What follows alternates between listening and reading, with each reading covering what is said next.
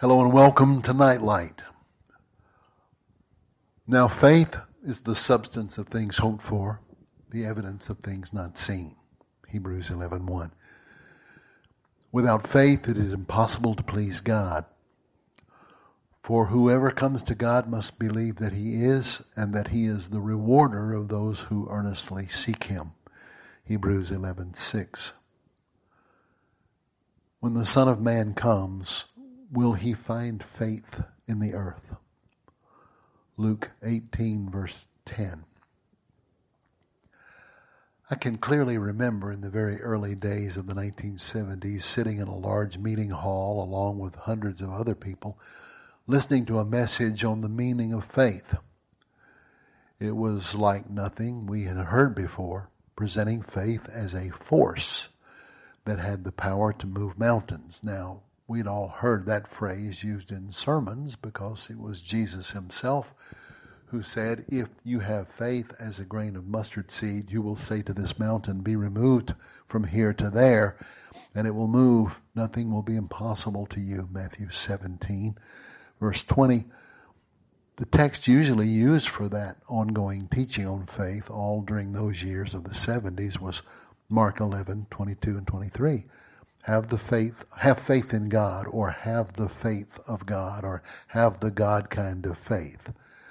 For if you say to this mountain, be removed and cast into the sea, and shall not doubt in your heart, but shall believe the things that you say shall come to pass, you will have whatever you say. The version in Luke 17 seems to put both these stories together with speaking to the fig tree instead of a mountain. But the principle is still fully there. Faith, the size of a mustard seed, if maintained in the heart and expressed out of the mouth, will produce the results sought for. It didn't take very long for this kind of teaching on what faith is and how it works to degenerate, unfortunately, into a kind of metaphysical cult-like thinking. Faith was a force in the invisible realm, and it could be wielded like a personal weapon to produce desired results, obtaining all kinds of goals and possessions or fulfilling all kinds of demands. Some seemed to prosper with this formula, while most folks seemed to not do so well. By the early 1980s, there were many shipwrecked lives. What went wrong? Where was the power to make things happen? Some turned away from faith altogether, or others turned to less dramatic, more intellectual pursuits of faith, deciding that maybe God was no longer doing miracles and settling back into a denominational system that had long taught the cessation of the miraculous, that faith now is an acceptance of biblical concepts. Faith was to be on the level of believing the right information. Though those who taught this brand of faith meant well, in order to teach that way, they had to ignore much of the Scripture which the earlier faith movement had tried to reawaken us to. And it just seemed to polarize more and more. The name it and claim it faith movement, as it came to be called, went more one way, while the faith is mainly a set of doctrinal beliefs movement went more the other way. Now, I'm oversimplifying, I know, and I think any of us who were around in those days know that I'm pretty much accurate in the general way I'm describing this. Extremes on both ends produced either a self-centered demand that God perform on command, or settled into a kind of powerless cultural Christianity that had a lot to say about doctrine and history and theology, but had little impact on real life or culture. Though there were and are great exceptions of real power and truth on both the charismatic faith side and the traditional non-charismatic sola scriptura side, many Christians entered a long, hard period of spiritual drought. Neither metaphysical power nor mundane doctrinal belief systems gave any relief to the spiritual dryness, as many trials and difficulties seemed to only weigh heavier and heavier. Where was reality to be found? A rather strange little movie came out last year called Little Boy. It's the story of a young boy living in Northern California during World War II who comes to believe that he's been given the power to move things and develop, control events. It's both comic and painful to watch him grit his teeth, grimace his face into a contorted mask of intense struggle as his outstretched hands tremble under the duress of trying to make his body become a conduit for this invisible force that was supposed to be moving through him, first to move a Coke bottle and later an entire mountain.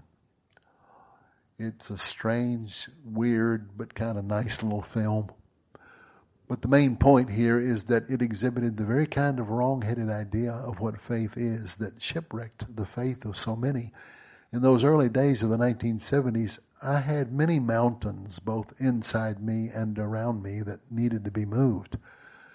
The message of a metaphysical power being released to and through me was not only attractive to my young male ego, but a welcomed offer of potential real help. I took it all in as I would hear famous, respected teachers explain things like, have faith in God.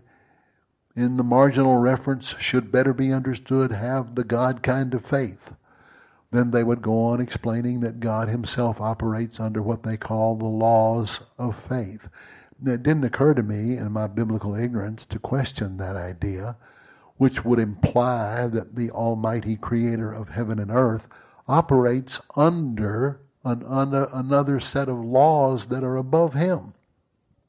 I just took it all, along with hundreds of other people, that this was so. That having the God kind of faith was to be understood as moving in the same realm of higher power that God himself has learned to tap into, so to speak.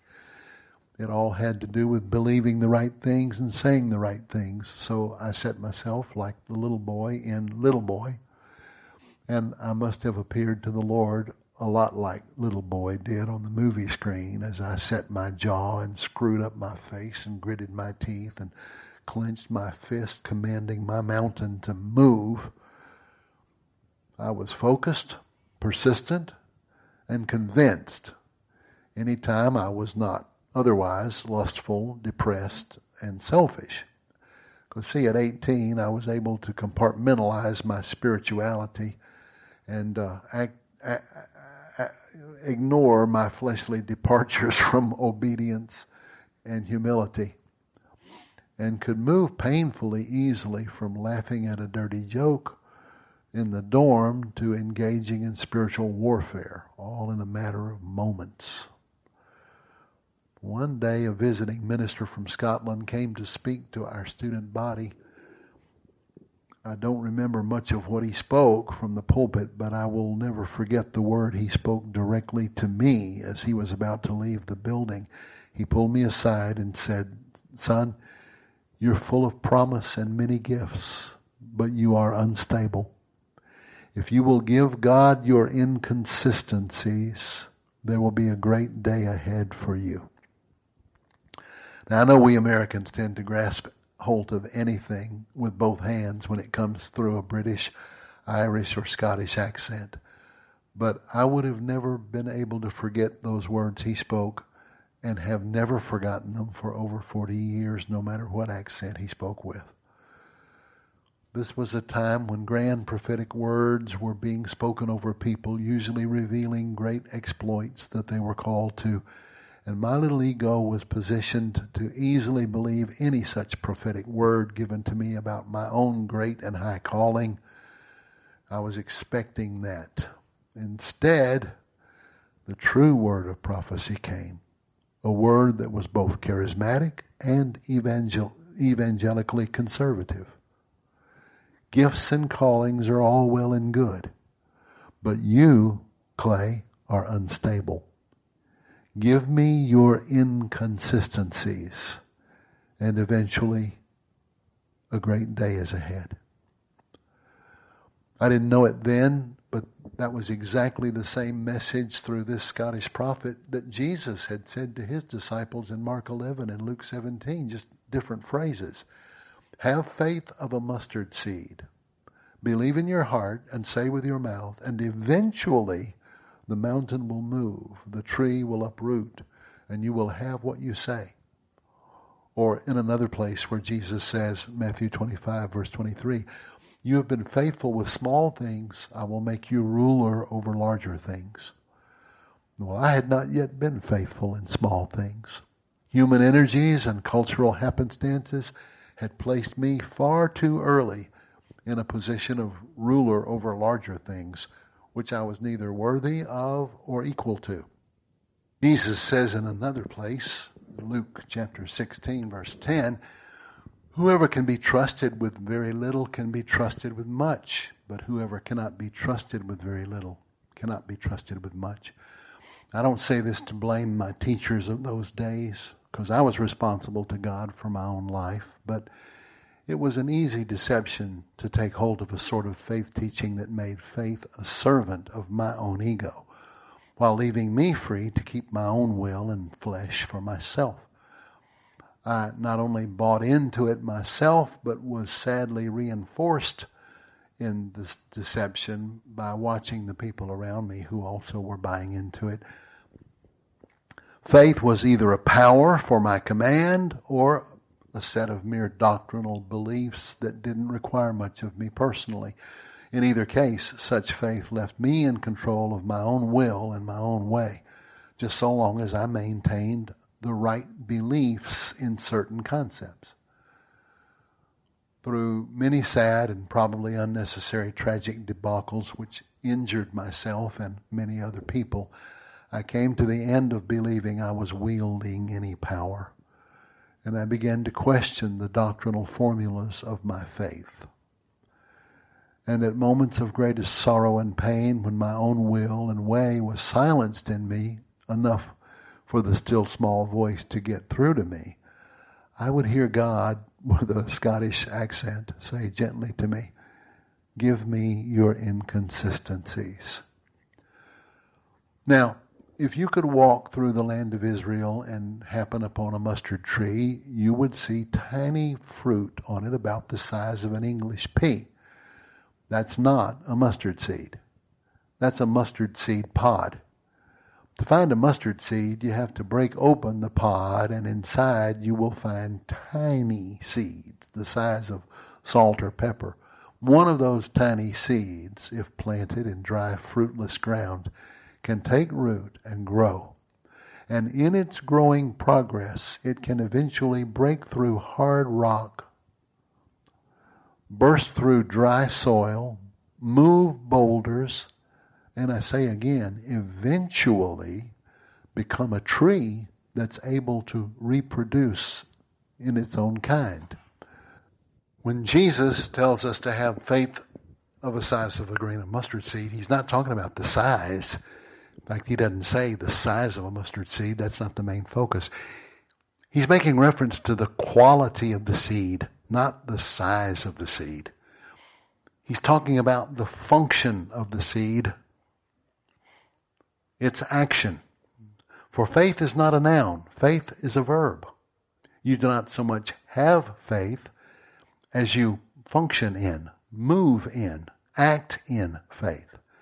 As Mary often says, it's not having faith, it's faithing. Now that's not hard to grasp. If we stop loving, we have lost love. If we stop hoping, we have lost hope. If we stop faithing, we have lost faith. But in the unfortunate misunderstanding of language, we manage to turn faithing into a static concept of beliefs in a set of concepts. Now that does not mean, of course, that it doesn't matter about the concepts. But in Hebrew, there is no concept of mere information as being the foundation of faith. It's easy to remember this because of a play on words in Hebrew. There, in English, our word for data, D-A-T-A, it refers to facts, items of information. That's just the opposite of the Hebrew word da'at, D-A-A-T, not D-A-T-A, but D-A-A-T. Da'at is not gathering information. It's knowledge, intimate knowledge, by union and is connected to the whole spectrum of love, trust, intimacy, and relationship.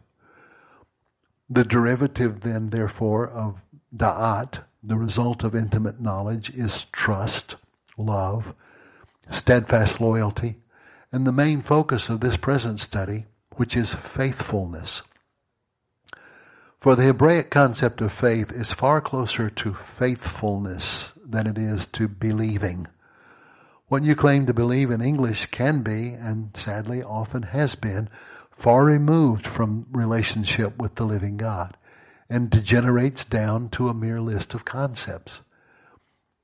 It may be charismatic concepts of name it and claim it, an impersonal power you wield, or it may be much less exciting, the static list of doctrinal items we hold to as our creed. But in both extremes, the God kind of faith Jesus said we are to walk in is manifestly missing. It's not even considered because it's an unknown. I don't mean that there are not true believers on either side of this divide who have truly trusted Jesus for their salvation. That's not the point of this message. It's easy and foolish to set ourselves up in judgment of who is the Lord's and who is not. Let's leave that aside.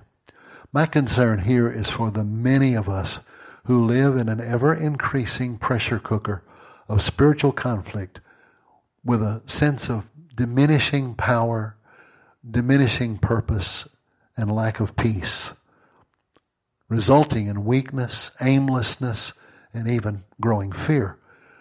If we're suffering in this way, then there's obviously a vitally important element missing in our understanding of faith. So what is faith then? Listen to some of the statements Scripture makes about faith. Whatever is not of faith is sin. Without faith, it's impossible to please God. Faith is the substance of things hoped for. That word substance was one of the key words used in those early 70s teachings where faith was presented as a force. And I'm not saying there's no truth in that. We are usually far out of touch with the degree of energies and forces we wield and move in as spiritual beings made in the image and likeness of God.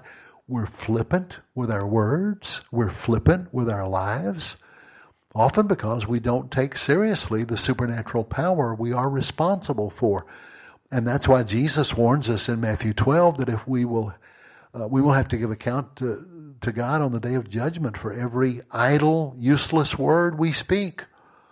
But if we think of faith as just that, some metaphysical force we wield, like Star Wars force, then we're heading for trouble.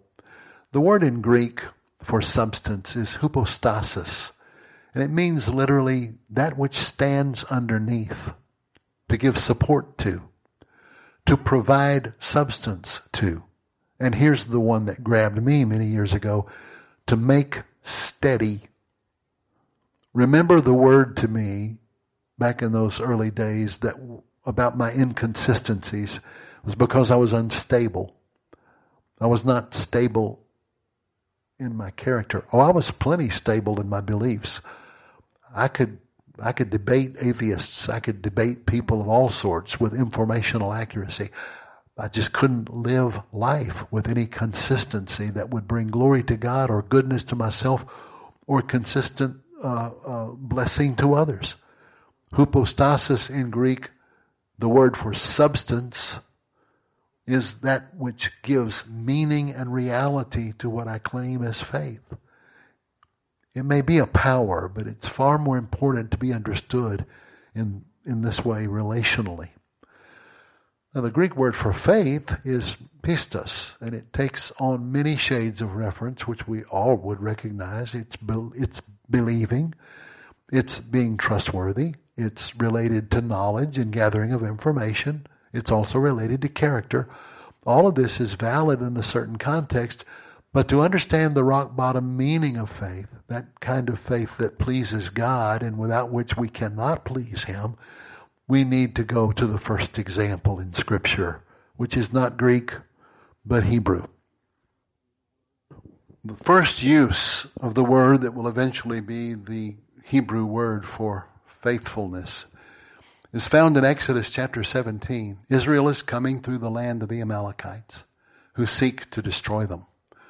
Moses stands on a mountain above the battle, and as long as his arms are raised in intercession, the battle goes Israel's way. But as soon as he begins to become weary and his arms begin to tire and falter, the battle goes badly for Israel. Aaron and Hur stand beside Moses and hold up his arms. And the text says they held his arms steady. The word there is emunah.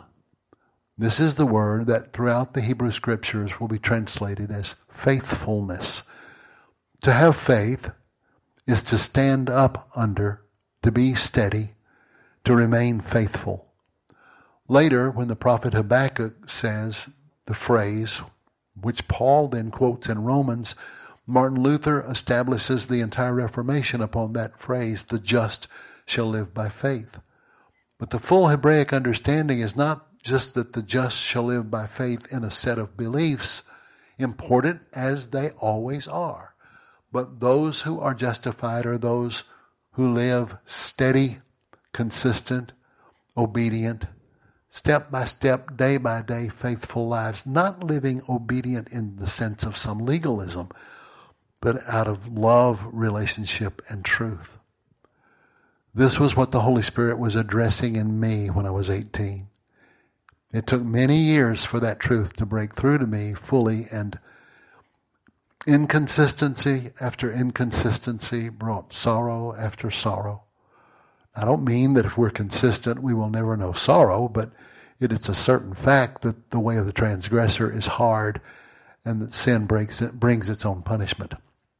Sorrow in the heart of the consistently faithful follower of Jesus is usually sorrow shared in his sorrow. Sorrow over the brokenness of the world. Sorrow over brokenness in the church. Sorrow brought on by consistently inconsistent living, full of self, compromise, ungodly mixture, and willful disobedience, is the sorrow of the world that brings death. The just shall live by their faithfulness. Have the God kind of faith, Jesus said in Mark 11. That doesn't mean we're invited to wield some supernatural power like the one God uses, as if God uses some outside force from other than himself. No, having the God kind of faith means being faithful like God is faithful. Faithful to God and faithful in interaction with others. How does God manifest his faithfulness to us? He's steady, consistent, trustworthy, dependable, truthful. Well, we could go on, but the basic word that combines all of these is he is loving. We all know the verse in the song, the steadfast love of the Lord never ceases. See, his love is steadfast because he is steadfast. He's not moody, not subject to whims that will change his commitment to do good to you and for you. You might understandably say, but I'm not able to be like that. Add the word yet, and then you'll be speaking truth. You and I are not fully able to be like that yet. It does not yet appear what we shall be, but we know when we see him, we shall be like him. The path of the just is like a shining light that shines brighter and brighter till it reaches perfect noonday. He who has begun a good work in us will finish it. He's the author and perfecter of our faith.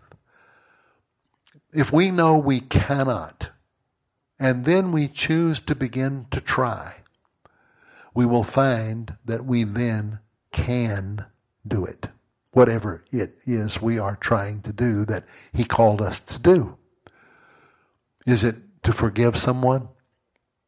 Is it to turn away from a certain sinful habit or attitude? Is it to move into a new realm of work or giving to others? As we choose to obey, we are faithing. That is, we are beginning to prove the truth that the just shall live Live has to do with an ongoing, live's not static. It's an ongoing unfolding. And we live by our faithfulness to Him who is faithful to us. This begins to transcend the oppositions and struggles and battles around and in us. Grace energizes such faith as this. See, grace energizes the faith that is faithing. God responds to it because it's a declaration to Him and to His and our enemies that we believe He is the truth, not the lying forces of darkness. He is in the right, not them. We overturn the accusations of the enemy that seek to dishonor God and slander God and destroy us. And by doing so, we align ourselves with the ultimate truth and goodness and reality that sustains the universe. 1 John 5:4, this is the victory that overcomes the world, even our faith. This is why without such faith, it's impossible to please God. For denying such faith automatically aligns us with the lies of the enemy that is constantly being levied against God and everything good. There's no third choice. I either believe God is good and just and right and true, or I believe He's not, and that means I believe that the lie is the truth. How I behave is what I believe.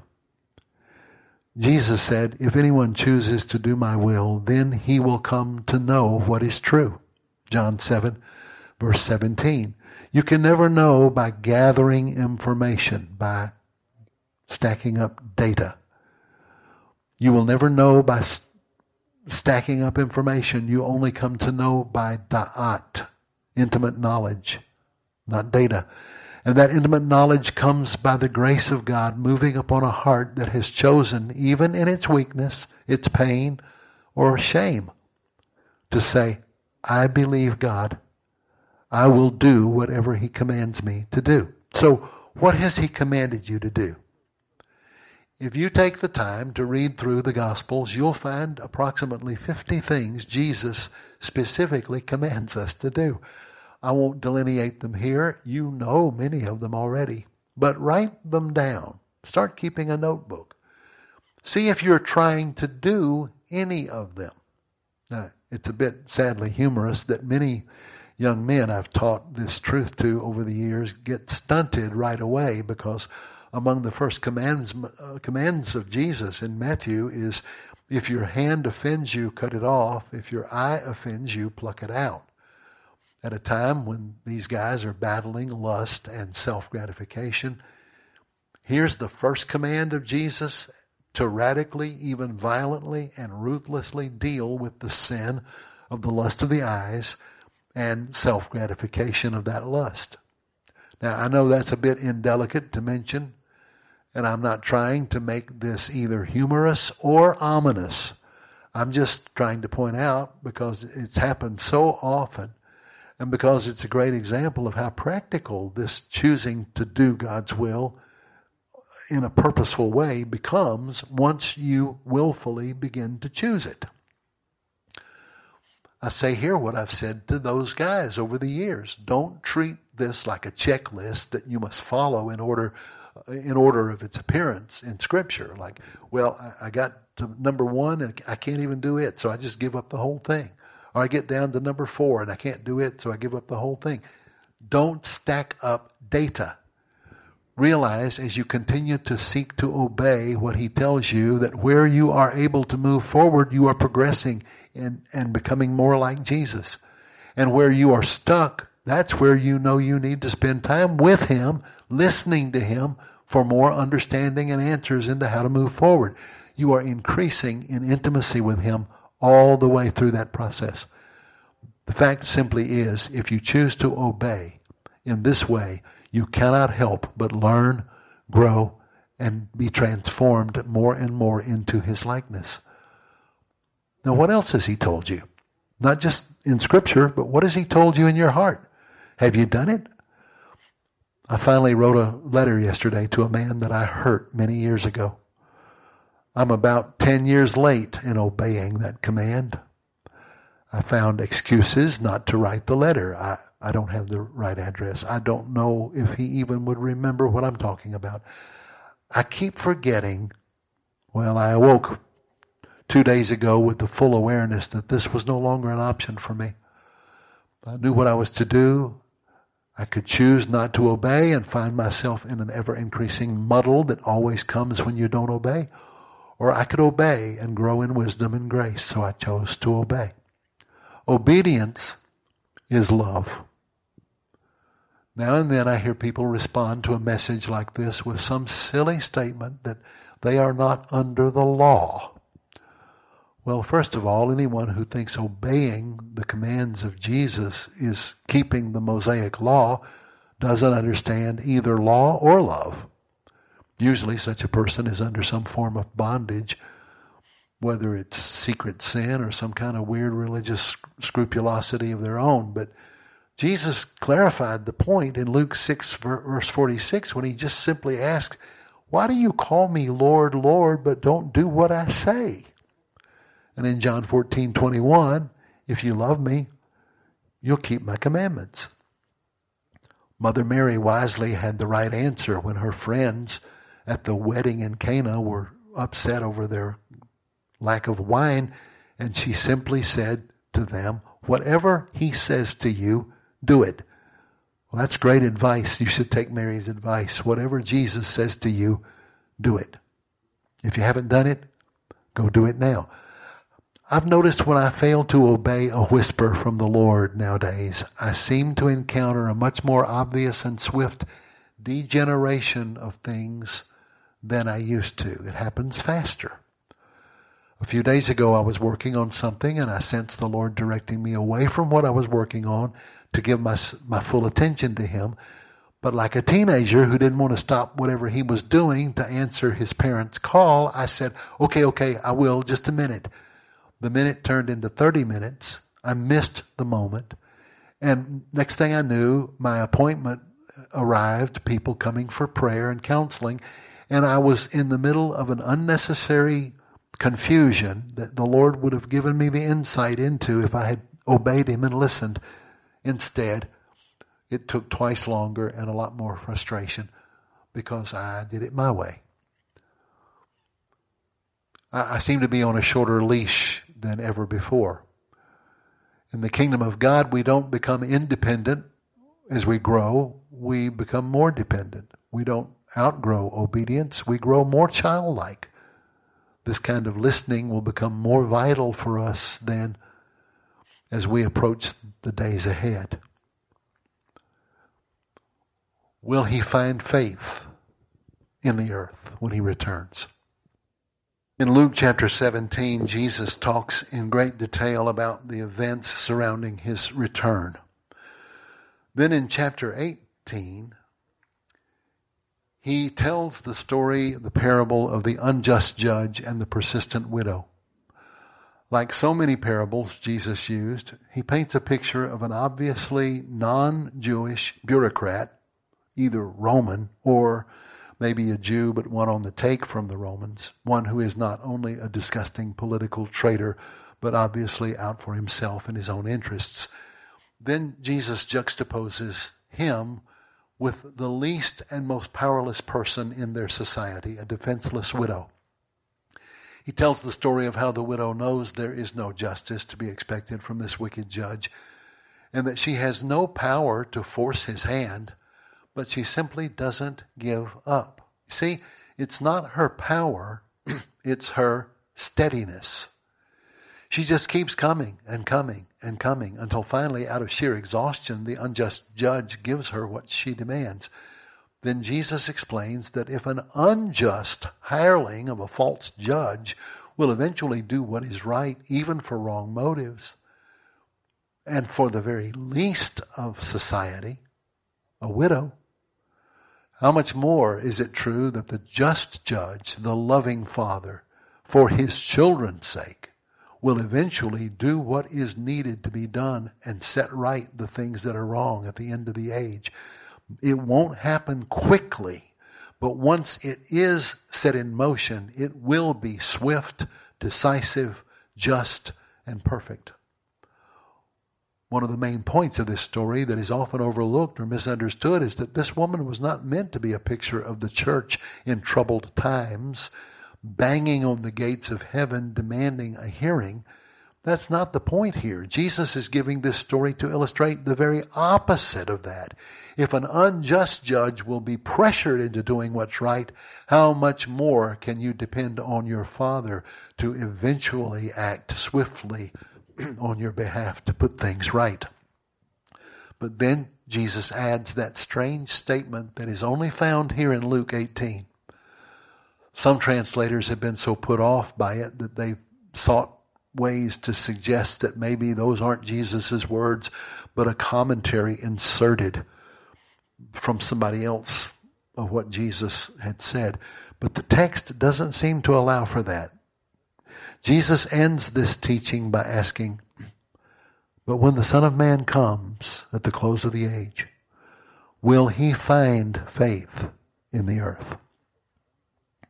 And since his point was the steady, consistent tenacity of this woman who is weak in the face of cruel odds and indifference of government, and she was powerless in her own strength to do anything about it. Since his point was that, then what is he asking me and you in that statement? He's asking, are you going to be steady? Are you going to be consistent? Are you going to look at the odds against you and disregard them no matter how daunting they may seem? And are you going to stick with it even though it may take a long time before there's any evidence that your prayers are getting through? They are getting through. And I will act decisively when the time comes. But if I don't act immediately, there are reasons for that you don't know. Will you steadily, faithfully trust me when you don't understand why those answers are delayed? Many commentators I've read after this idea about the end times and this statement think that it's because, well, things are going to be terribly dangerous, evil, oppressive, as they are now in so many places.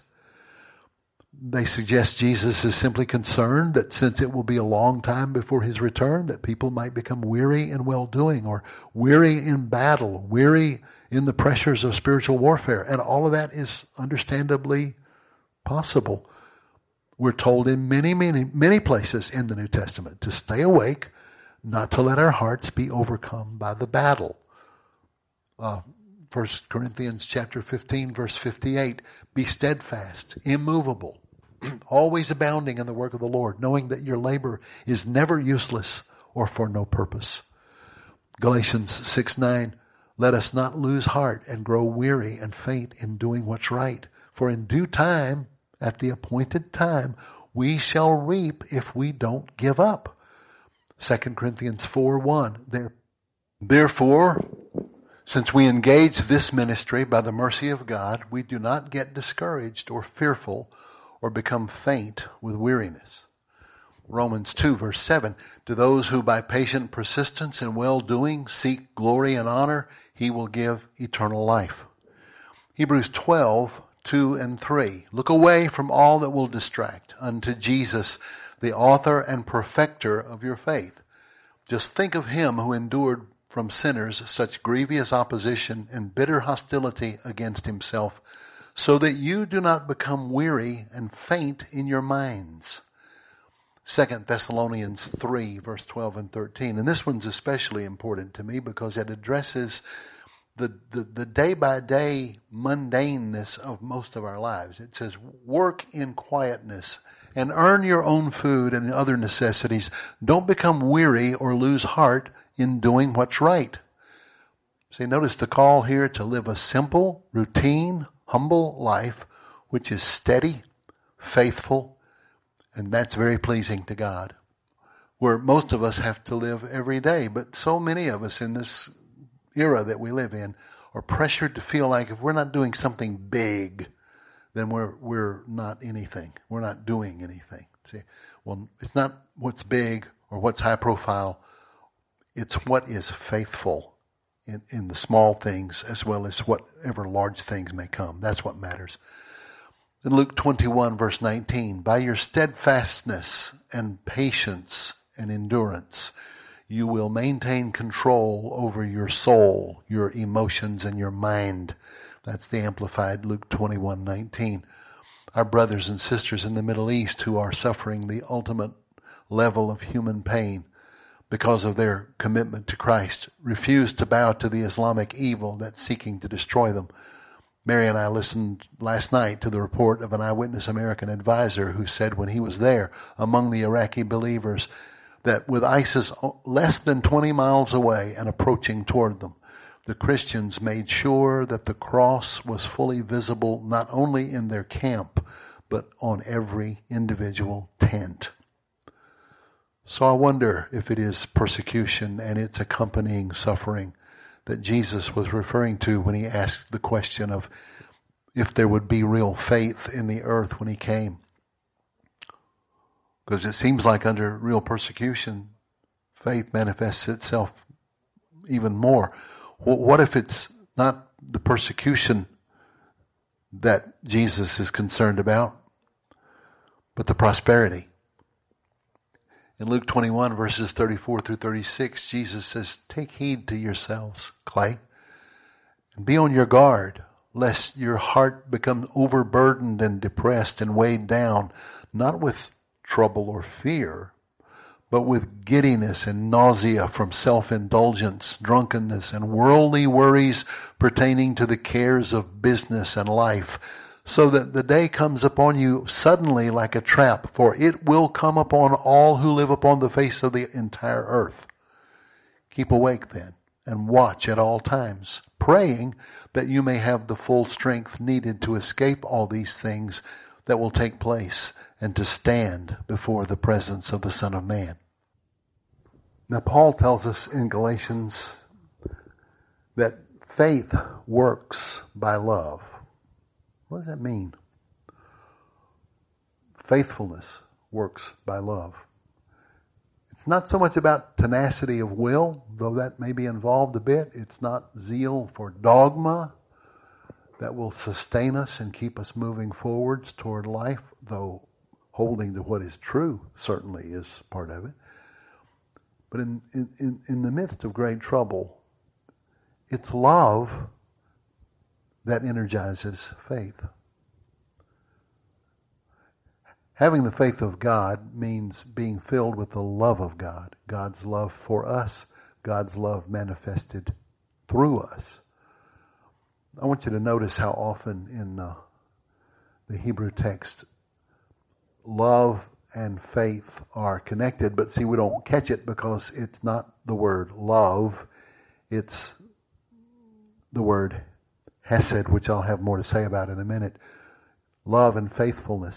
Psalm 89, I will sing of the mercies and steadfast love of the Lord forever. With my mouth will I make known your faithfulness. Psalm 92, show your steadfast love in the morning and your faithfulness by night. Psalm 98, he has remembered his mercy and loving kindness, his truth and faithfulness towards us. And then Lamentations chapter 3, one that we all know because we sing it. The steadfast love of the Lord never ceases. His mercies never come to an end. Great is your faithfulness. So what do we see in this relationship between love and faith? We won't get the connection fully until we change our understanding of both words. Love is a word so overused in our language, as you know, that it's losing its meaning. The Hebrew word hesed is so rich with meaning that it is translated various ways, but they all mean what we used to mean when we used to use the word love in its proper context. Loving kindness, tender mercy, dependability in faithful relationship. All this automatically then includes, of course, affection and tenderness. I make this observation because for obvious reasons, a lot of people don't sense any love or emotional nourishment if you make reference to God's covenant-keeping faithfulness, which is the technical meaning of the word hesed. Covenant-keeping faithfulness. That the word hesed is sometimes referred to as God's loyalty to His covenant promises, because that's what it is. But that's not all that it is. Like the concrete in the swimming pool is concrete because that's what it is. But it can contain the water where all the fun and the feeling is. Without the rock, there's no fun. Because God is our rock, our unmoving, faithful one who is good and true and loving, then we also can depend on His affection and tenderness because He's the rock. And we can love on that level also. But to many who hear faithfulness referred to primarily as covenantal, that leaves them feeling cold, kind of empty. Words like loyalty and references to keeping a covenant strike our ears with the idea of something legal. And anything with reference to legality is totally devoid of anything we identify as being remotely related to love. We may know in our hearts better than that, but in our core, our center, the part of us from where our true life comes and in which our true life flows, God's true life flows into us. We don't relate to being loyal to a covenant agreement as an idea that inspires any hope for real love or life. To His covenant promises, God's loyalty to His covenant promises means God is full of compassion, tender mercies, overflowing, giving of Himself. And yes, in the totality of affectionate parental care, of closeness and protection of a big brother, or in jealous, even passionate individual focus as a lover. All these images are used in Scripture to express God's heart towards us both corporately and as individuals. And where did that earthly vision of these relationships come from? If you long for the love of a parent, or the closeness and protection of a big brother, or the passion of a faithful and affectionate husband or wife, God is the creator of all those relationships, and their various levels of affection and heart are the shadow of which He is the substance. If you had come from a bad background, bad parenting, or your older brother was a bully or a brat, or if you've had no fulfillment in marital or romantic relationships, you may be left feeling just as empty by the use of those images as someone who resents the legality of covenant loyalty. That phrase. If we will face our pain, stop ignoring it, and entrust in His Word and His love and His truth, begin to move into a much higher and stronger life, because our faith has become no longer an abstract concept of things we believe, but we have taken that out of the abstract and brought it into the concrete reality of bringing things before Him. You say, well, I've done it before. No, you didn't. I mean, forgive me. I know what you mean when you say you've done it before. Your faithfulness didn't persevere through what you thought was the failure of God to respond to you. I know what you mean when you say you've done it before. There's lots of things in my heart that I've brought before the Lord, and I've left frustrated and feeling like He didn't listen. But beyond that feeling, see, I didn't let that feeling be the final definition of what's going on. I trust Him. When I don't see everything, when do I ever see everything? When do you ever see everything? I trust His character when I can't see what He's doing. I trust His character. So then love becomes far more at that moment than mere love, as we use the term. And faith becomes far more than just beliefs. Now, when we read Paul's statement that faith works by love, we have a much greater understanding of it. It's faithfulness works because of His hesed, His faithful, covenant-keeping, loyal, overflowing affection and goodness towards us. His all-encompassing love. As we grow in love, we will automatically then grow in faithfulness. And as we walk out our faithfulness in real actions day by day, our love grows. So let's drive this point home as we close. Chesed means everything you need, everything you will ever need, emotionally, physically, and spiritually. All your deepest longings, the calming of your worst fears, the raising of your highest hopes and dreams. They're all met in your intimate union, your da'at, intimate knowledge with Him. And when you do not see any fulfillment of those deep longings, you call yourself up to that moment and you choose to believe His promise that this fulfillment that you still don't see is coming because He is faithful.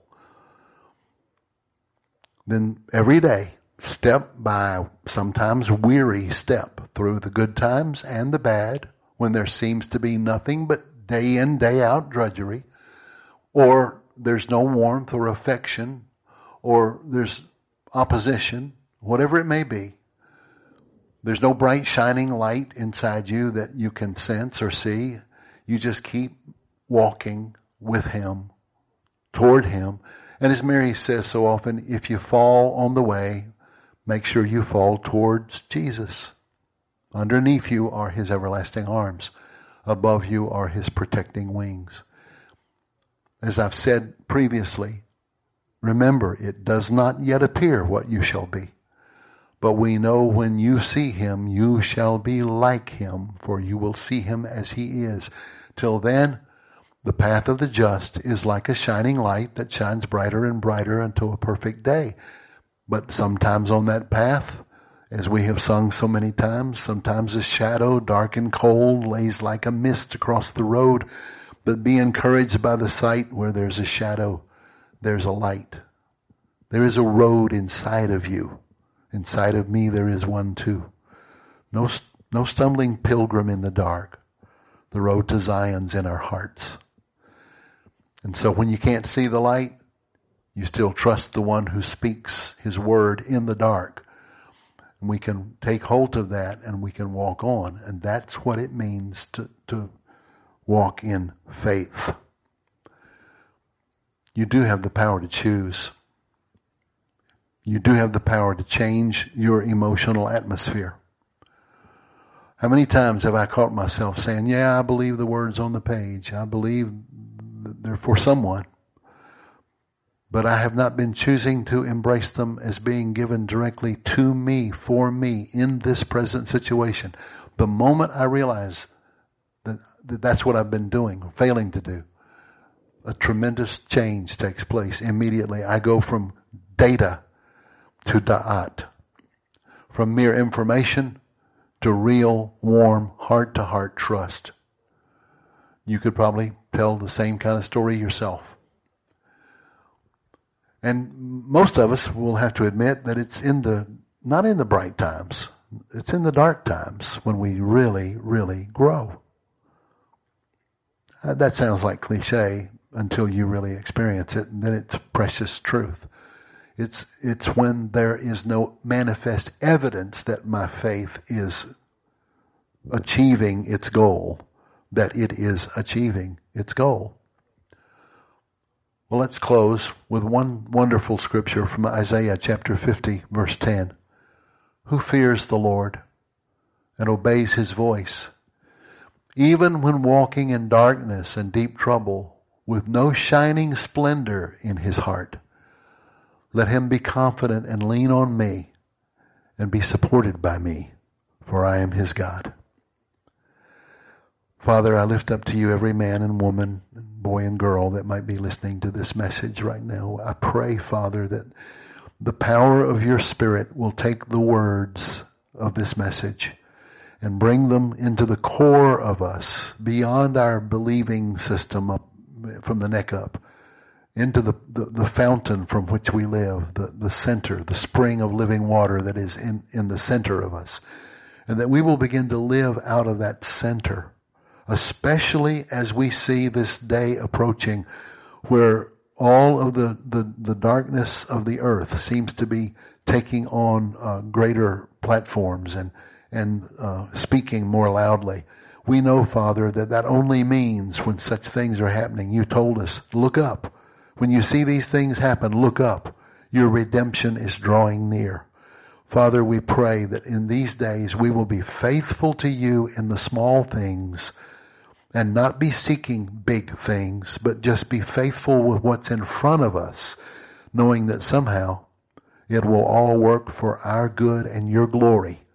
And if big things present themselves before us, either big good things or big bad things, we will simply walk on with the same faithfulness, steadiness, and stability that we've walked before you in every day. Like Daniel, who went and bowed and prayed to you 3 times a day, every day. And then when the day came when it was life and death and he was about to be martyred for his faithfulness, he still just did the same thing he always did. Help us be those people. Help me be that person. In Jesus' name. Amen. Thanks for listening. Thanks for being with me. God bless you all. Till next time.